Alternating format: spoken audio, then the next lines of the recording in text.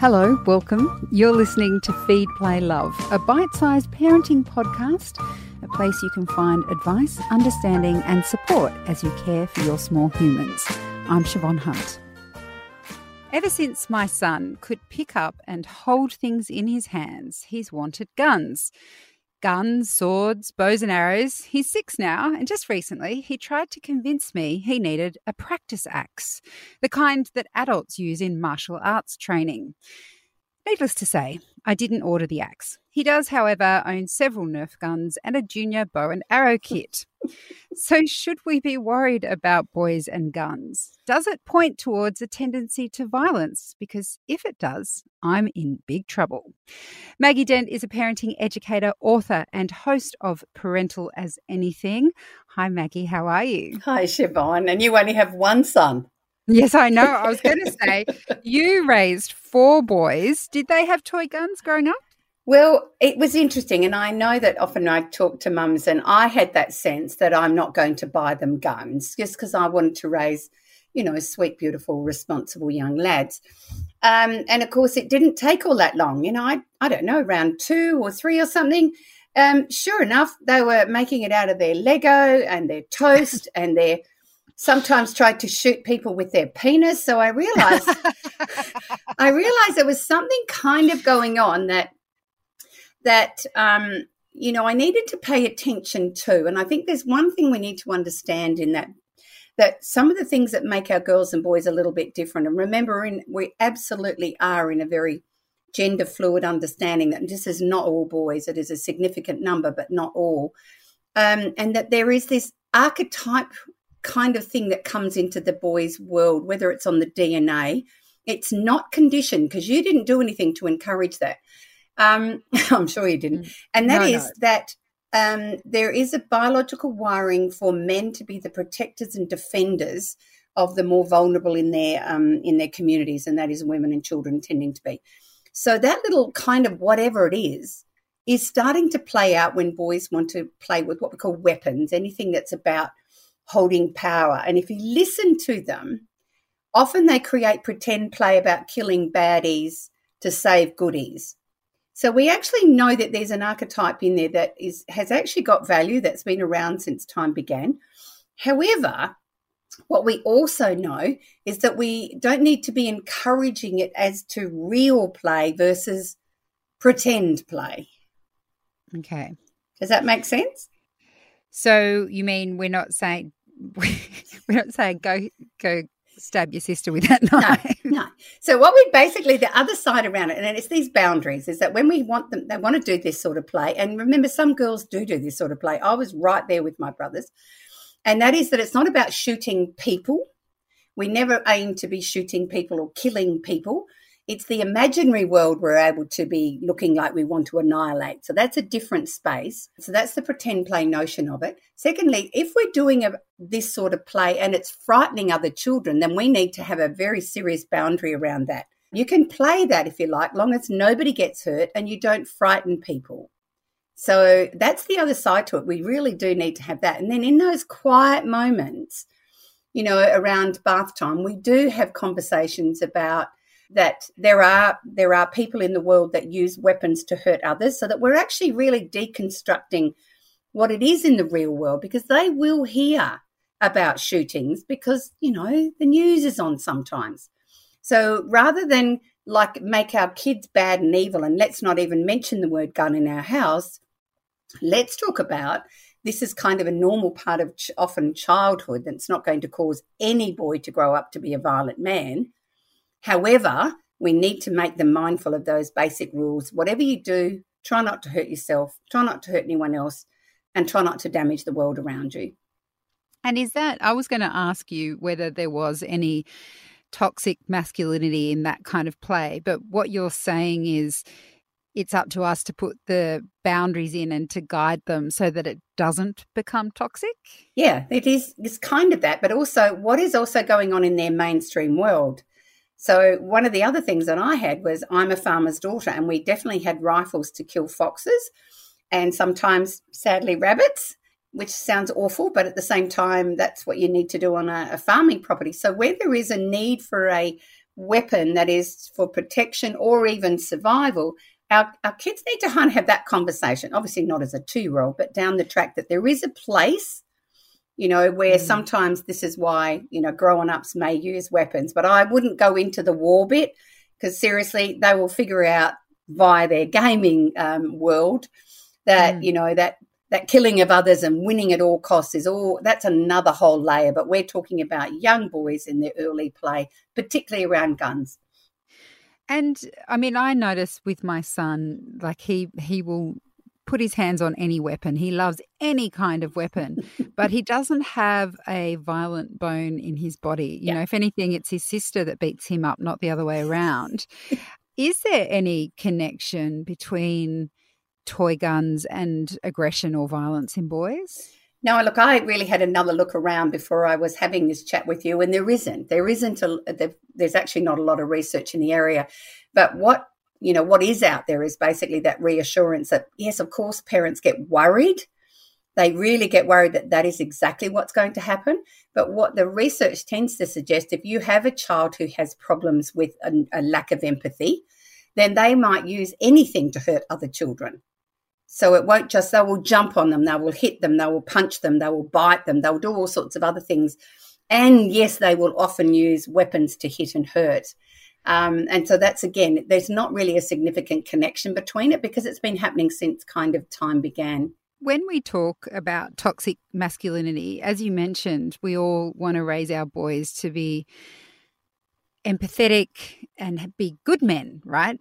So are there any signs in young boys that they might be heading towards a more damaging ideal of masculinity, whether it's what they choose to play with or dress or their behaviour? Are there any signs that we can tell, oh, hold on a second, that's not quite where I want my boy to go?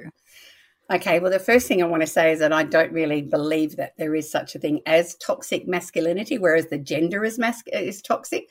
I believe that within both our genders, we can have people who are toxic and who can behave in ways that are really not what we would like our kids to behave. So let's be. But what we do know is that there's no question that some personality types can take some time to learn. And I talk about roosters and have done with you before, that the rooster personalities, both girls and boys, often have a heightened sense of their own importance and actually really feel they want power. And you can have really big power struggles with these children quite young. Now, when that power, that hunger for power translates into aggressive behaviour, that becomes more habitual, then we really do have to step in and work around ways that we're able to give them other habits with which to feel powerful that do not hurt other children.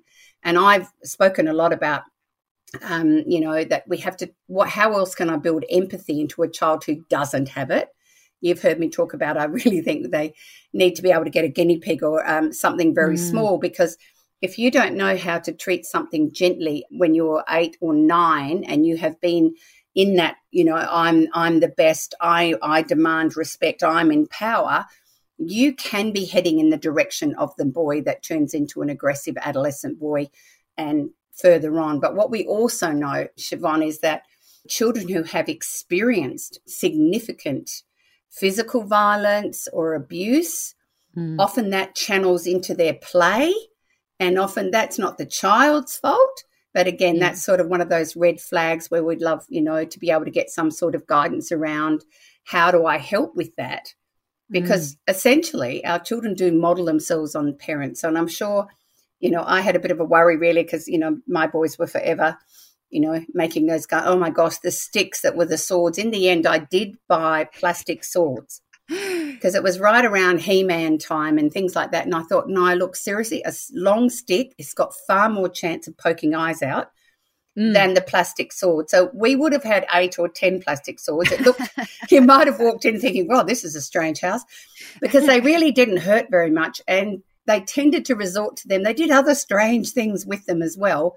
So their pretend play took that into another direction. And then the gun play, I actually never bought them a gun that looked like a gun But we had a lot of, what do you call, the water bazookas and things like that. I believed in that. I thought that was a lot of fun because I was often the worst one out there doing it. So, again, I kind of felt like even though, I was really mindful, I had 4 sons, I wanted to raise them not to become, horribly violent men. But there were things within it that I needed to fit. And I think every family has their own value system around this. But one of the things I did read online is when you deny it completely, like, no, there's no weapon play in this house. We do not do that. We're nice and kind all the time. We may be messing up with some of those archetypal things that allow boys and men to feel they need to protect us, and that can then push it underground. And then that child may, away from the home, be overzealous in the early childhood setting or in the school setting. So in other words, it's better in your home that you're exploring this sort of play, this pretend play, rather than just denying it point blank. It's so interesting, that part you said about, if you notice your child might lack empathy, then perhaps, this sense of power, you can channel it into another area. You mentioned the guinea pig as one way of kind of teaching a child about how to be gentle and look after something smaller than itself. Do you have any other practical examples of if a parent notices their child, boy or girl, is behaving in a kind of an aggressive way? Do you have any other practical examples of what they can do to try and bring them back to being a bit calmer? All right. What the research shows really clearly is that the more connected in a warm, loving relationship that children feel with their key caregivers, the less likely they behave in that way to start with. In other words, we often find that aggressive behavior is triggered by that amygdala, and sometimes it's because of irrational jealousy in the family, or I just don't feel I'm loved enough. Not that they actually can word that, but disconnection often drives that sort of behavior. So what are we also modeling in our home? So that was a really big one, because I was very much the rub the head, tread on their foot, sit on them at times, grab them in bear hugs. And that was just what my dad had done in our family. But what you actually can feel when you do that, you get a big dose of endorphins of connection. And it's those doses, the more that our child feels loved and connected, then the less need they have to demand it in a less positive way.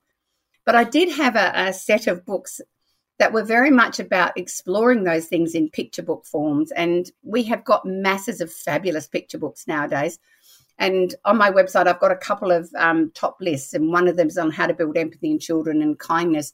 So I think as soon as you start to notice that, we start using the imaginary world or pictures and stories and let them be what we talk about, so that we bring it into the world. And the other really good one is through puppets or playing with the toys. So we know that children use play to make sense of the grown-up world, but when we use their toys in a way, we can also save you getting the guinea pig, because it could die. And that's a whole good lesson I'd like children to have as well about death, but that's another topic. Does that make sense? So there are lots of small ways, rather than just sitting them down, giving them a full-blown lecture, which is probably beyond them anyway, because they're not sure. Remember, most children's behaviour is quite impulsive and not planned. So when we make them wrong for making an impulsive choice, and sometimes that's jumping on their brother from the top bunk, which they thought would be fun, but mum sees quite differently. We really need to get underneath that. Was there a really genuine intention to hurt? When we do find that's happening, there will be something underneath that is driving big, ugly feelings that are needing to be expressed in a physical and often, aggressive kind of way. Yeah. Maggie, it's always such a delight to speak with you. Thanks for coming on the show again. Thank you, Siobhan. That's Maggie Dent. She's a parenting educator, author, and host of the ABC podcast, Parental as Anything. Feed, Play, Love is a babyology podcast produced and presented by me, Siobhan Hunt. I'd love to hear from you, so if you'd like to get in touch, email me at feedplaylove@theparentbrand.com.au. See you next time.